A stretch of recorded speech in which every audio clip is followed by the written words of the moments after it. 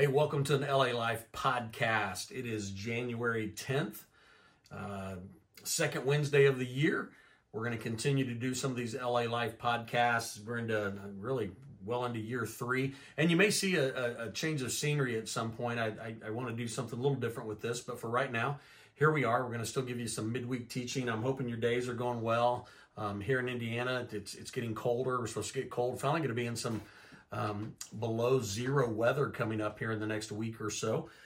So hopefully you're ready for that. And, furnace works, all that good stuff. So there you have it. And today I want to share something I know I've shared before, but I think it's just really good, really encouraging out of the book of Acts. In Acts chapter 18, the Apostle Paul gets to the area of Corinth.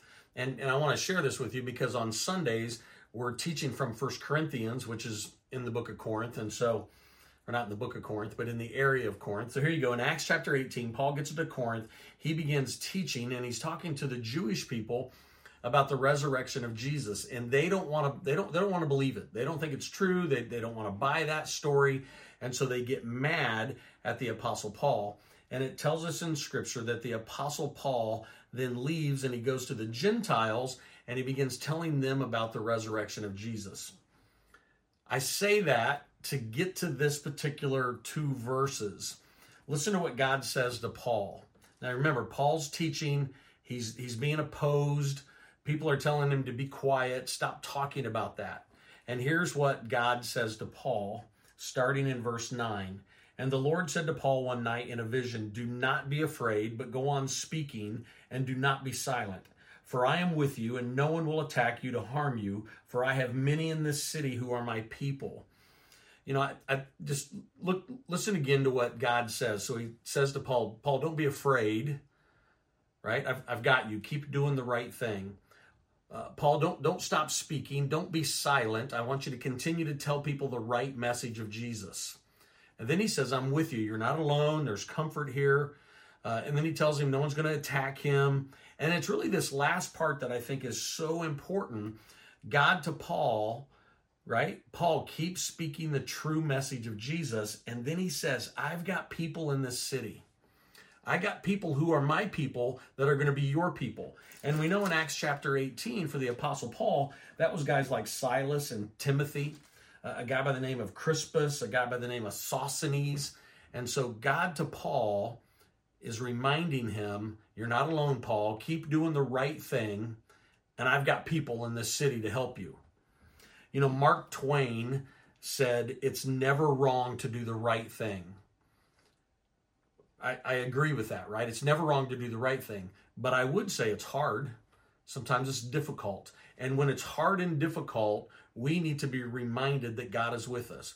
But even I don't want to say more than that, but with that, when God says there are people in my city, right? I've got people that will support you. Each one of us, we all need people that have our back.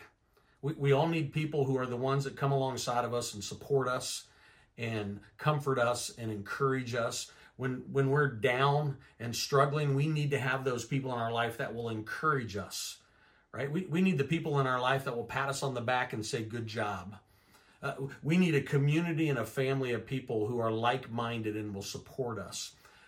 I think one way that we see that is in the church setting on Sunday mornings. I want to encourage you to find a church home that you can begin to go to, that you can begin to belong to, and you'll find that those are your people, right? Just like God says to Paul, I have many in the city who are my people. When you get involved in a church family, you find that you have people who support you, love you, encourage you, help hold you accountable. And that's what we see in Scripture today in Acts chapter 18. God reminds Paul, you're not alone. Paul, keep doing the right thing. You're never going to be wrong doing the right thing. And I have people in this city who are going to protect you and support you and encourage you.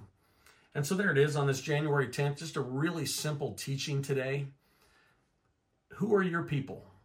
Who are the people that are in your city that support you, love you, encourage you, walk with you when you're struggling, cheer with you when you have something to cheer? I hope that you have at least 2, 3, 4 people you could come up with that are your people. And if you're struggling to find that, again, find a church family, get plugged in, get involved, show up on Sundays to the physical church setting, and you'll find that you will begin to have people in your city that will encourage you as well. There you go. That's the simple teaching today on this January 10th. If you're looking for a church family, we're here at 9 o'clock and 10:30. I know we have other churches in our area. I've got friends at Bachelor Creek, and I got friends at Treaty, and I got friends at College Corner. I got friends at Friends Church.